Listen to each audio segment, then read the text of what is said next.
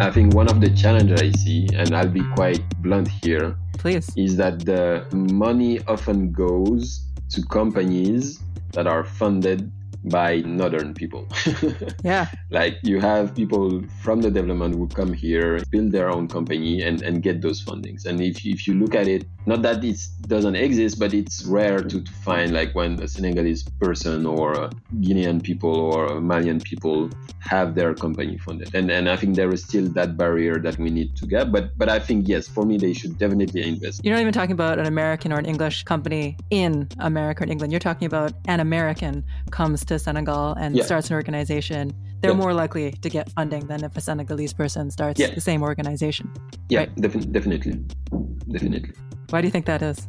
I mean, should we go into political views then? Hi, everyone. I'm your host, Rowena Luke, and you're listening to Aid Evolved. We'll be hearing firsthand the stories of people who have dedicated their lives to fighting poverty or delivering healthcare. People who are experimenting with the idea that technology might help us do this work better. And as we learn about their inspiration and fears, their doubts and their triumphs, my hope is that we can also piece together a few lessons learned for those of us trying to do the same. Today, I am beyond excited to welcome Ismaila Diéné to the show. Ismaila has worked with me for many years at Dimagi, a social enterprise focused on mobile technology. And if you were to read his profile on our website, you might think he's an IT auditor or something. He's a humble guy. What I'll tell you is that Ismaila is part of our global executive management team, runs a major practice within our consulting division, is a representative to government for us in multiple countries, and at the same time, he also manages to bring technology leadership to our product roadmap, raises 2 children, and balances a host of side hustles outside of work. Long story short, this man is crushing it, and I'm pretty sure in a few years, I'm going to be working for him. So I was pleased as punch when this soft-spoken man agreed to come on the show and talk to me about his life. Now, Dimagi does a ton of work in digital health, and that's going to be a whole episode of its own later this year. But this episode is not about Dimagi. It's about Ismaila, the life and side hustles of this child of Senegal on the global stage. If you're an American wondering how or why talent from Senegal goes into aid and what the cultural and historical baggage is around that, this episode is for you. Or if you're from Senegal and you're wondering whether you might work in aid, you want to hear how someone else got drawn into aid work and how to contribute towards your community, not just at work, but after work, this episode is for you. But don't listen to me. Listen to Ismaila. Here we go. I was born and raised in Dakar, Senegal.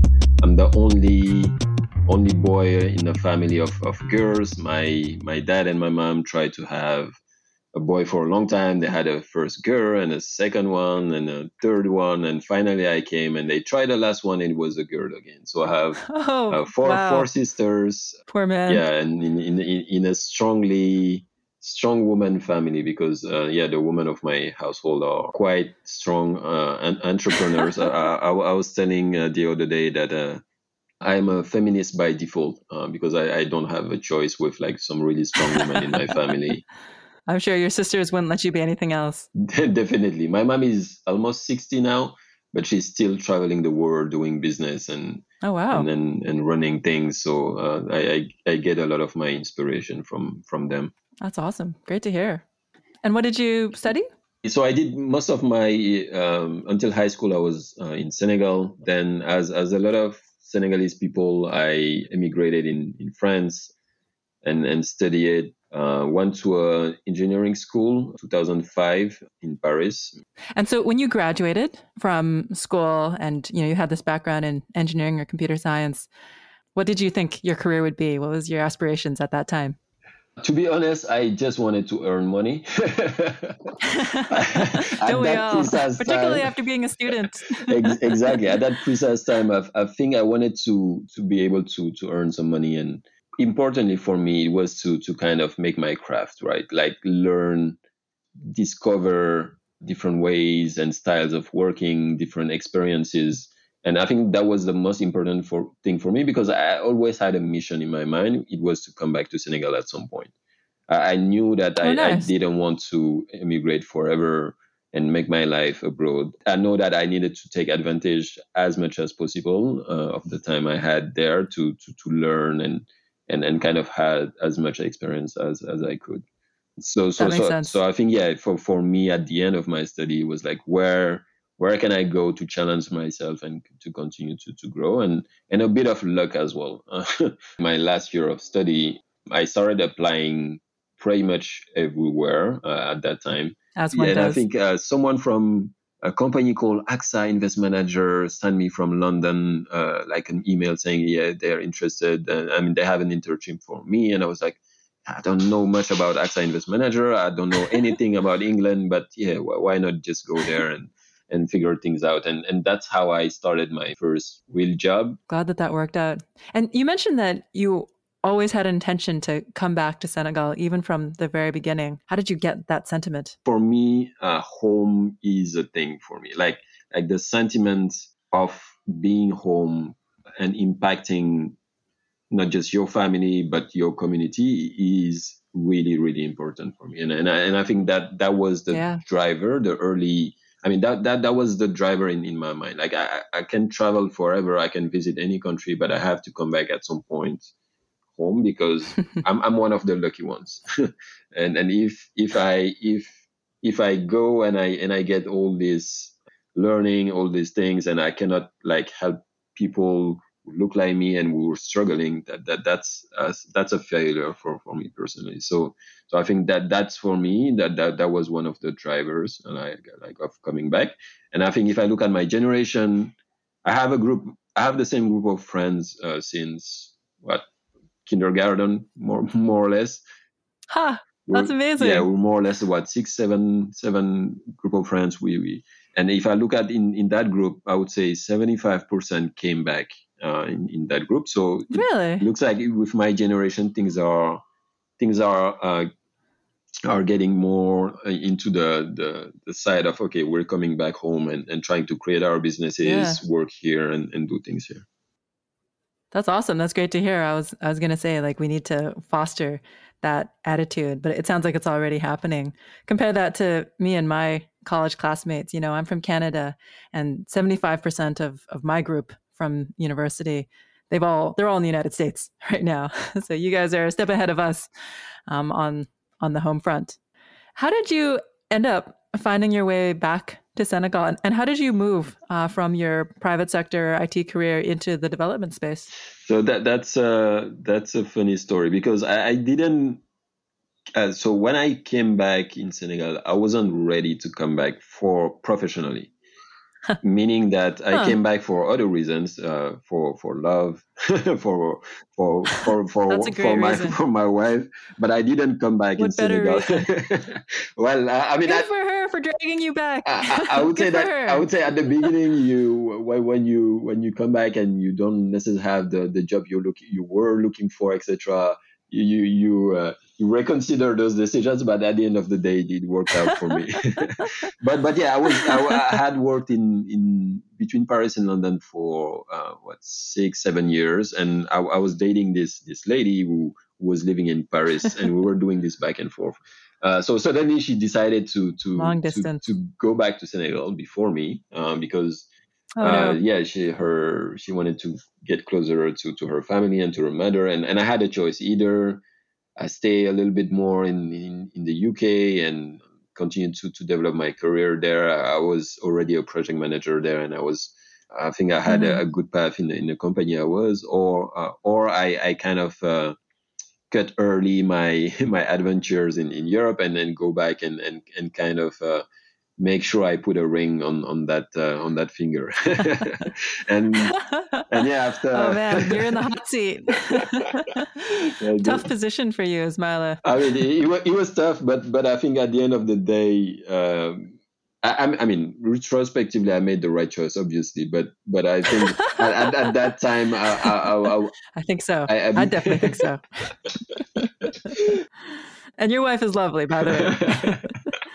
You did well. at that time I was not hesitating, but I was trying to take the steps and take the time to make that work the right way. So I started looking for jobs. Yeah. remotely, which was not great. Like this was 2013. Looking for a job on the web in Senegal wasn't as developed as it is now, and it wasn't as easy to find a job back then. Trying to reach out with some contacts, and then had a few remote interviews, and then a few promise, not really offers, but some promise. So I took my bag and the few things I gathered in London. I bought a ring actually, and I took my flight. Amazing. That's the story of why I came back. That must have taken so much courage just to leap back to Dakar without a job lined up, without certainty. Yeah, it's, some courage. Yeah, maybe I would say some a part of craziness as well. Because if I look back, I think I divided my salary back then by 5. Whoa. Or 6. Wow. Something like that. That's insane. That's That's literally the choice I had to make, and I was like, "Yeah, let's do it. We'll figure it out." The things you do for love. Definitely. But I mean, it's incredible that you were able to do that both for love and also for Senegal. Exactly. You know, like I can imagine, like we want, we want talent to come back to Senegal, to stay in Senegal. Yeah. And sometimes the cost proposition is just not there. Yeah, definitely. At the beginning, things were a bit complicated though, because I took one job because at some point I needed to work something completely different that I was doing before. It was mostly IT manager. Like it was actually an agro company that was producing milk and other goods, and I was just managing their IT network. So it was completely different. I didn't last there. I then went with my sister who have not into milk. Not at all. I went to work with my sister who have a company and help her there. And I had a crazy first kind of 6 to 8 months where I stumbled left and right. And actually my company in England called me back for a short contract. So I came back in England for 3 months before coming back to Senegal and started my auditing job with Mazars. Gotcha. So you're kind of all over the place. But then how did you get into development? How did you move from the private sector into aid? Yeah, so that's as well a lot of luck.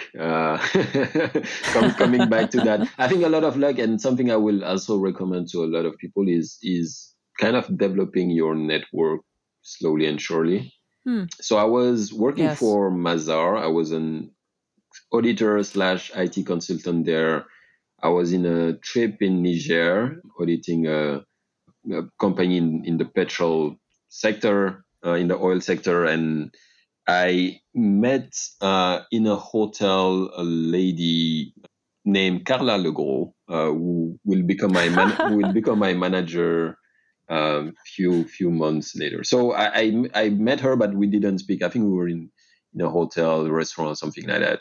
A few months later, I went to a networking event, and then I recognized her there, and I was like, "Hey, I think I saw you in Niger." So we started speaking, exchanged details. She was like, "I work for this company, etc., etc." So I went back home, Googled the company, saw what we was doing. I was like, "Okay, this is exactly what I want to do for the rest of my life," and that's how it started. So I think it was part of luck, part of just being at the right place at the right time, and as well recognizing when something is made for you as well. And I think I had that the first time I went to the Dimagi website. I knew that this is what I wanted to do, and that's how I shifted into the development sector. That's awesome. Ismail, I have a question about you on that front. It goes like this. My impression is that in Canada or the United States, these aid organizations, they draw on a lot of talented people with the promise of, you're going to do good, you're going to go to Africa and help starving people and that kind of thing. And so because of that social mission, we can draw in talent at sub-market prices, at salaries that are lower than what they would make if they were in the private sector. I've also heard that for someone coming from Senegal, it's not quite the same, because to a large extent, as long as you can lift up the whole country, by boosting the economy in a variety of ways, and you don't really think of, and I don't know if this is the right way to say this, but like helping those poor people in Africa in the same way that you would as like someone coming from the Peace Corps. For you, coming from the private sector, it sounds like you did see Demagi's social mission and you were immediately drawn in.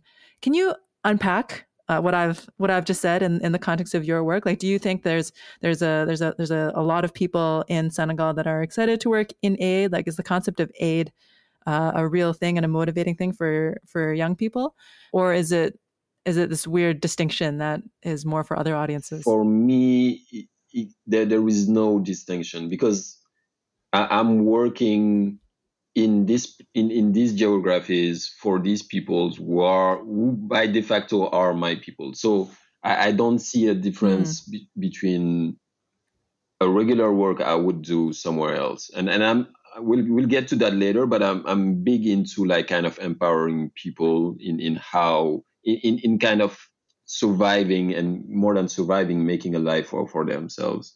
And I think for me, working and creating value through aid or through something else is by default the way of kind of helping my people. And then it's about value creation for me, and empowerment and trainings and all those things. So for me, I don't see I don't see the difference. I don't see that discrepancy, as you mentioned, that could be the case for people coming from the US or Europe, etc. For me, it's about like, because I work here and I hope I'm trying to create value, and good value, not bad value. I'm helping my people by default, and at the end of the day, that's what we want to do for your own community. Yeah, actually, that makes sense. And even if I think of Demagi and the kind of work that it does, like it is structured as a social enterprise. It's not, a nonprofit that is just handing out food to people. Like the way that it's structured is a certain way. Is it fair to say, like, if you'd seen an organization which was 100% private, building apps for healthcare or building apps for agriculture and had no connection to the aid industry, that would still be interesting and relevant to you and what you were trying to do in Senegal? I think it would be interesting. That there is a question about now, does it work? I mean, when I say does it work, does the business model of that company and the impact they're having, like, does it fit together? Because sometimes you can be successful as a company, but the value you're creating is negative, and you're exploiting people, or you're hurting economies or environment or things like that. So for me, it's all about that math and that equation. Like, does it fit? Does the whole thing fit together? Because for me, if I go work for an oil industry company that's exploiting, not paying taxes, and leaving people poorer than they are, I would definitely avoid to work on that type of industry unless I believe I can change it, which is another story. Yeah, that makes a lot of sense. Esmaila, we could talk forever about all the things that you do inside of Demagi. I wanted to take a second and ask you about the way that you're making change or starting things up outside of Demagi. I think I'm aware of a couple of different side hustles that you have on the go. Is there one in particular you want to talk through? Just like how, I mean, the question for me has always been, how do you find the time for these? But I know, for example, and we've talked about this before, you're part of a social investment club. You have a brick company. There's another company. There's some thing you've done with Comcare and Ag. And, there's a couple different things over the years that I know you do, even outside of your day job. Can you talk a bit about one of them and just, pick it, unpack it, tell me what's going on there? Yeah, and I think I have two main focus right now. There's a lot of other things, but I think the two focus are... there are a lot of other things. the investment company is actually supposed to be an agriculture, an ag organization to invest into ag and kind of do better and more in ag. While it's not awesome. The case yet, is because we want to raise capital before we go bigger. So we structure it as an investment company where we save money, invest into other organizations as well. And that's where the brick company came. There are other things we invested in. And that's the idea, is to one, take the time to build capital because we don't want to go to banks. It's another Yeah. story for Africa that we can come back later on. But we don't want to go to banks, so we want to raise that. So that's one. But the other one where I'm proud to be is I'm working with an uncle of mine. We used to work at the WHO. He's retired now, and he created a community-based insurance nonprofit.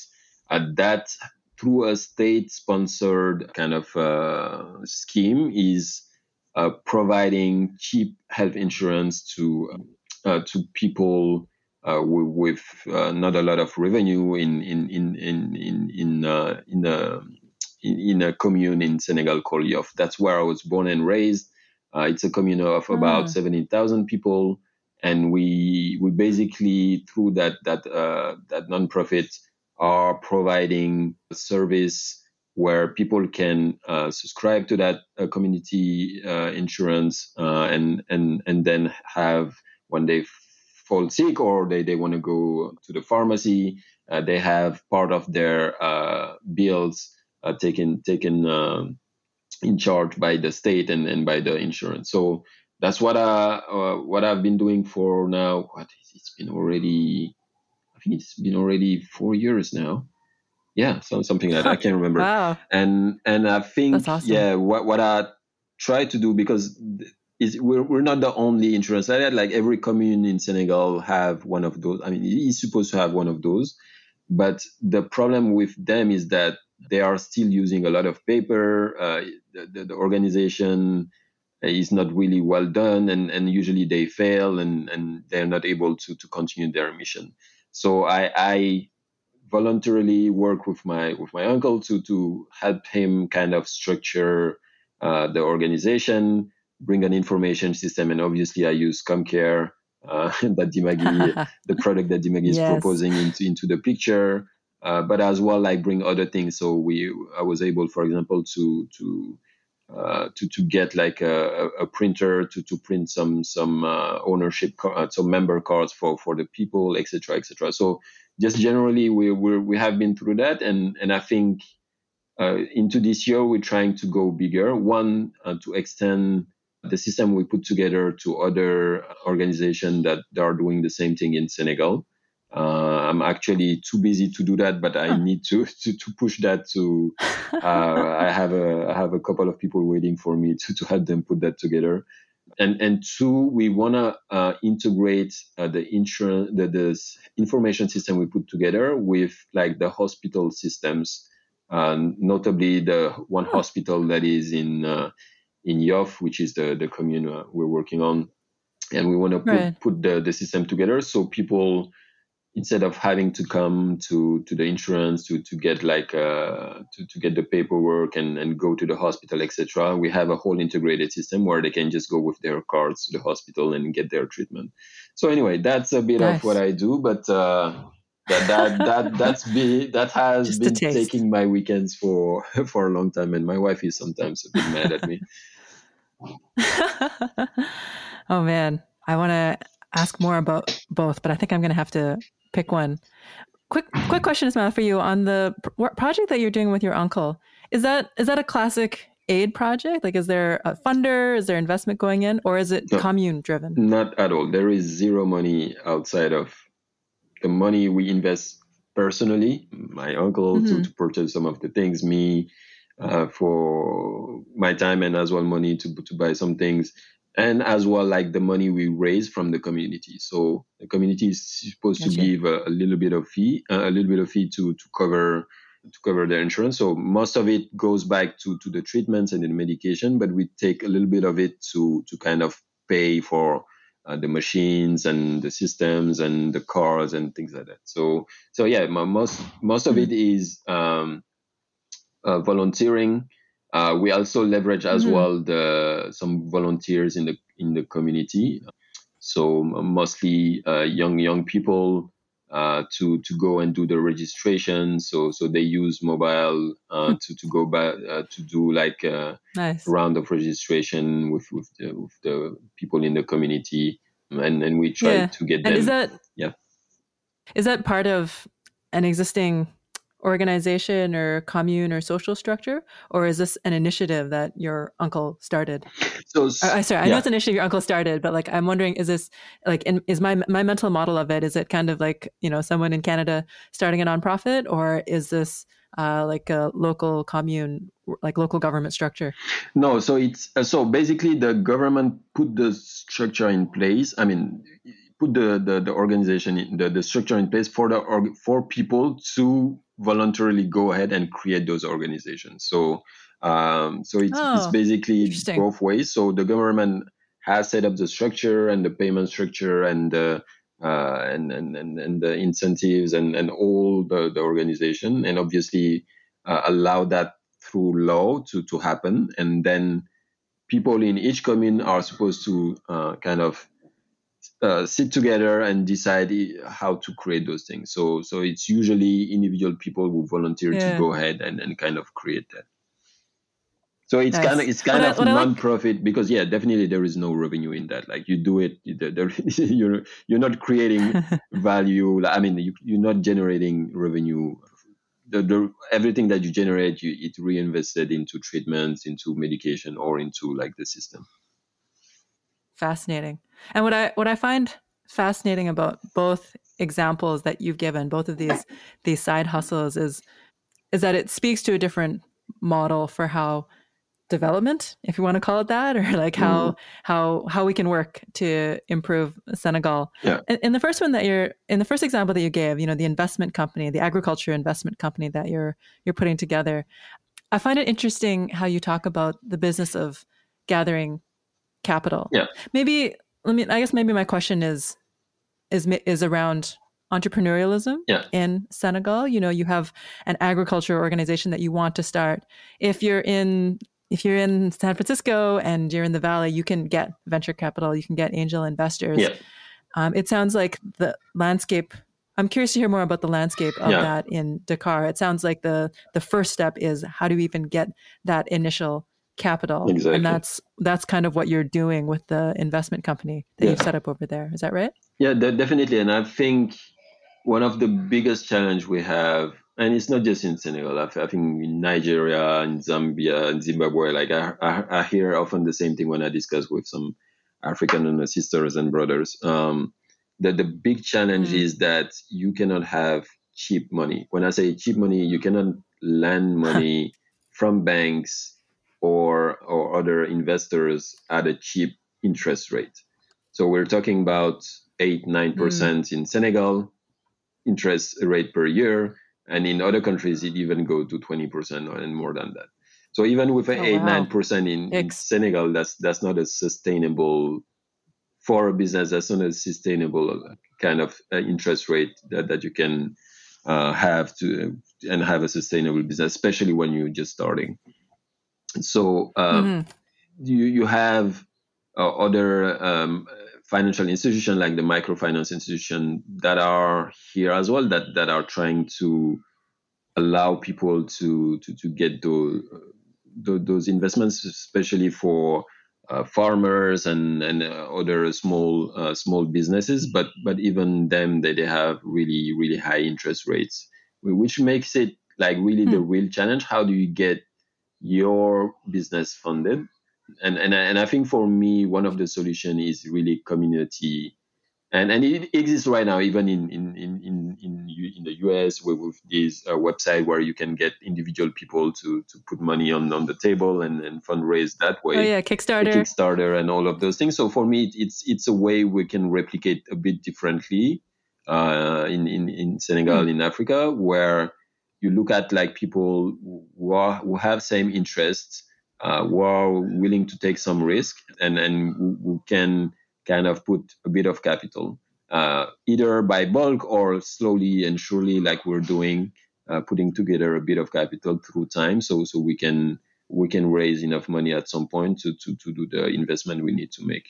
But it's a real big challenge. Everybody has the same question all the time because Yeah. on top of the interest rate, usually you're asked to bring some guarantees, and those guarantees are like I mean your house or whatever, and then that's a Oh, that's a big challenge as well. So Yeah, particularly when you have kids that need to live somewhere. Yes, definitely. Yeah. And I love what you're doing there in terms of creating that capital and trying to create that investment platform or that, that crowdfunding platform that you're talking about.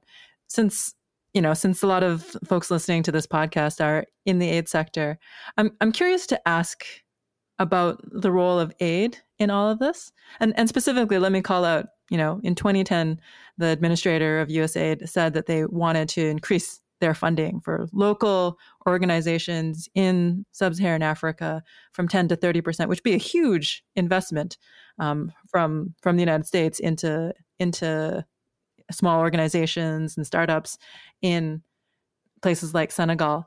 I guess my question for you is, do you think that would work? As we talk about the journey to self-reliance and local organizations building themselves up more, and you think about the work you're doing with Damagi and the work that you're doing outside of Damagi, do you think it's realistic that aid can work as an investment mechanism for the kinds of ideas that you have?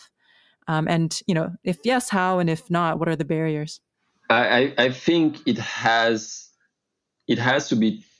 I have a conviction.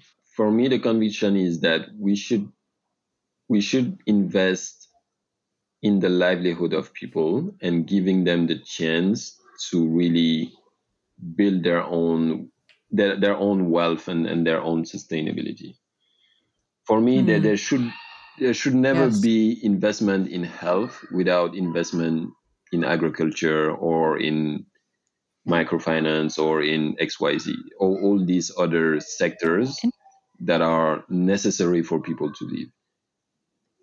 Right. So for me, it's about really closing that cycle. So and that's what I would tell to people, right? Like if I'm able, obviously we want people to be healthy, but what's even better is get people a job where they can pay themselves for their health.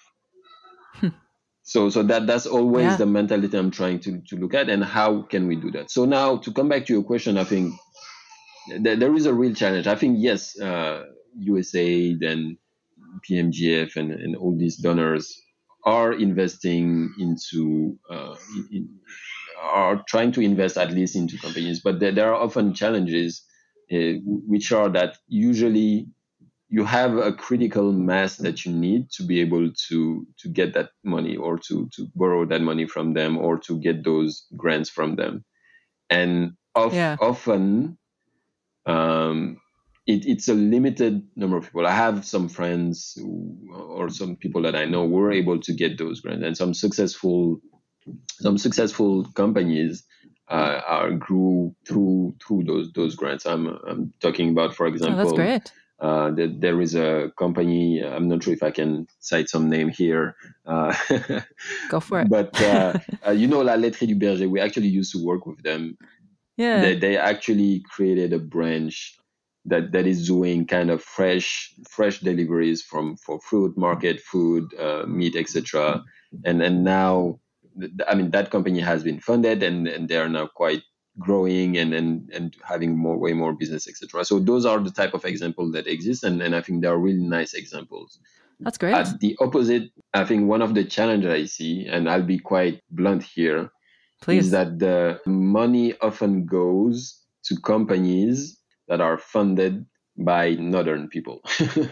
Yeah. Like you have people from the development who come here, build their own company and get those fundings. And if you look at it, not that it doesn't exist, but it's rare to find, like when a Senegalese person or a Guinean people or a Malian people have their company funded. And I think there is still that barrier that we need to get. But I think, yes, for me, they should definitely invest.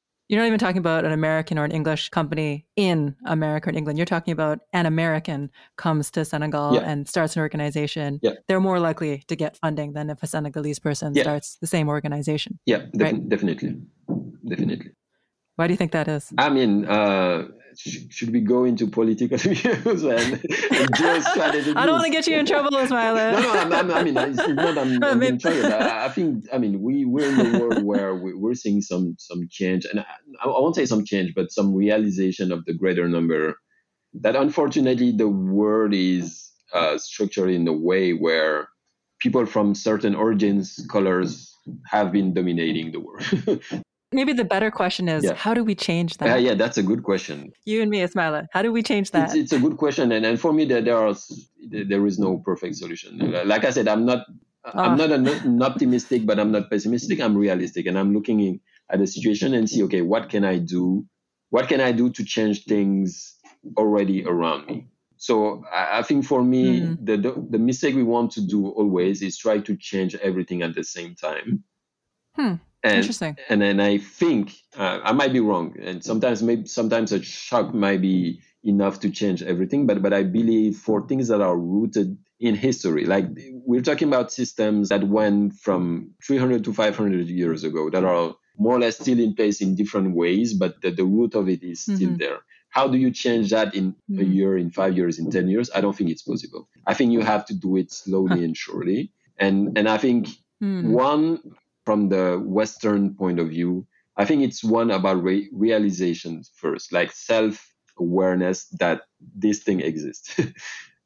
Yeah, just calling out the problem. Exactly. Like you're doing right now, I think is a huge that has to happen. That has to happen first, because otherwise we're on two different realities where we will never be able to find solutions. So that has to happen first before we get there. And I think we're so far from having the greater number realizing that is happening. We're still having discussion over internet or within families where people are fighting because they have a different view of like what's happening in the world. But I think there are historic facts and current facts that we need to all agree upon before we're able to move ahead. But that's the European side, and I cannot control that side.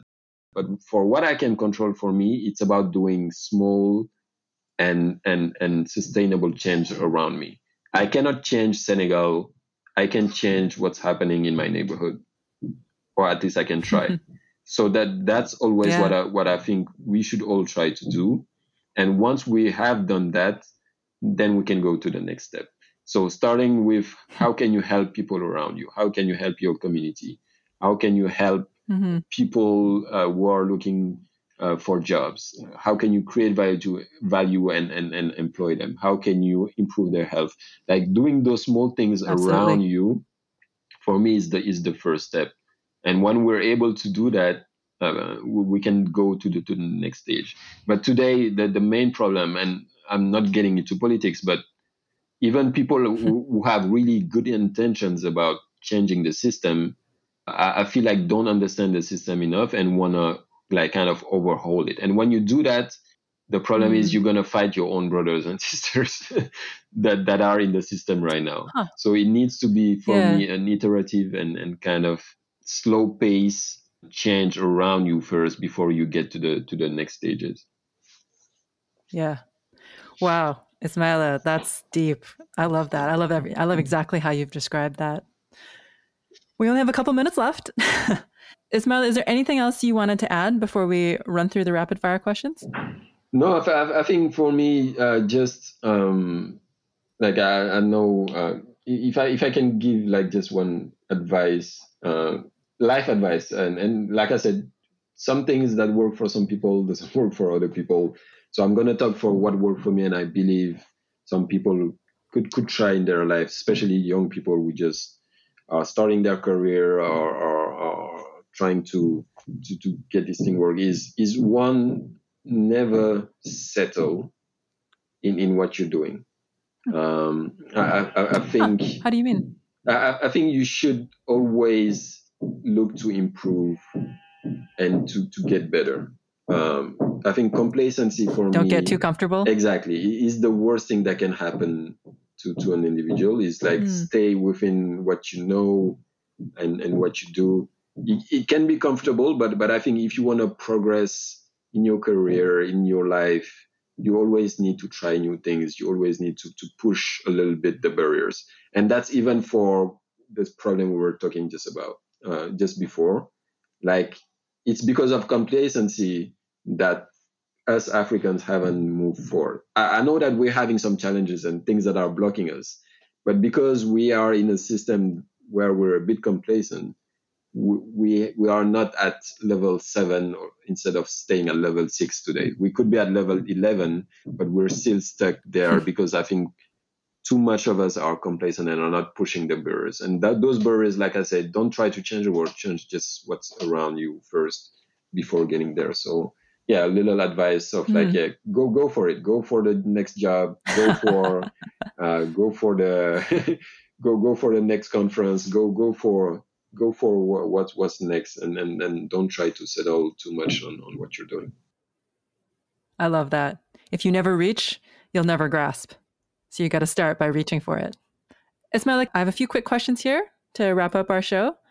First question for you is, if you have any requests for donors or policymakers, you're talking to Bill Gates right now, what would you say to him?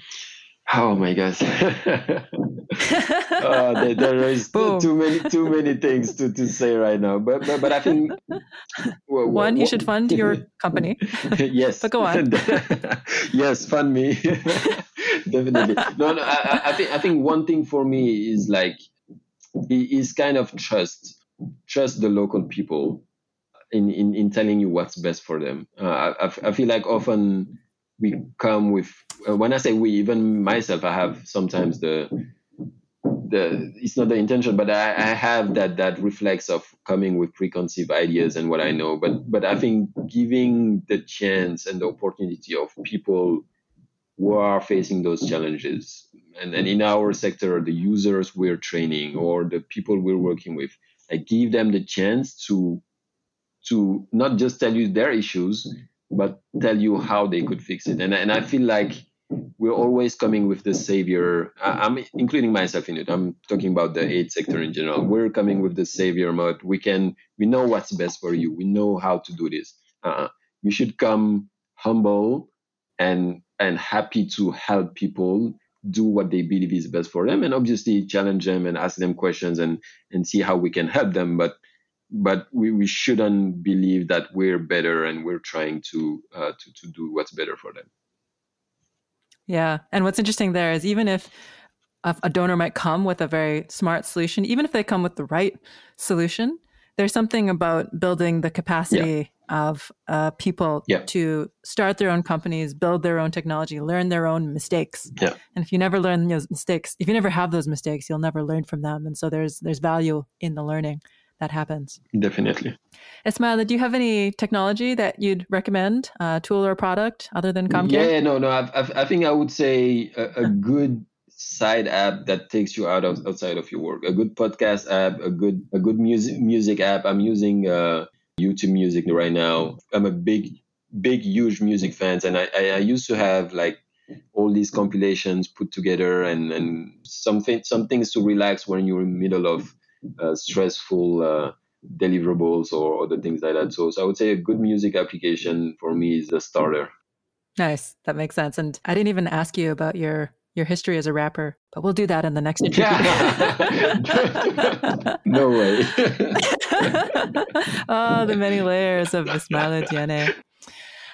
Ismaila, would you like to offer a shout out to another mover or shaker in this field? One person, and I'll go in a different direction, right? I think often we talk often about people in organizations and CEOs who would change things, etc. I want to shout out as someone in a government actually, and that would be in the government of Burkina Faso. His name is Boukari. He's the director for information systems, and for people who don't know, you should look at what Burkina Faso is doing in terms of ICT 4D, and really how really far away they are from any other country of the region. And I think that's a testimony for me of people, and specifically Boukari, who is definitely, I think, pushing the envelope, and then should be an example for other people in the region and other governments in the region. Awesome. Great.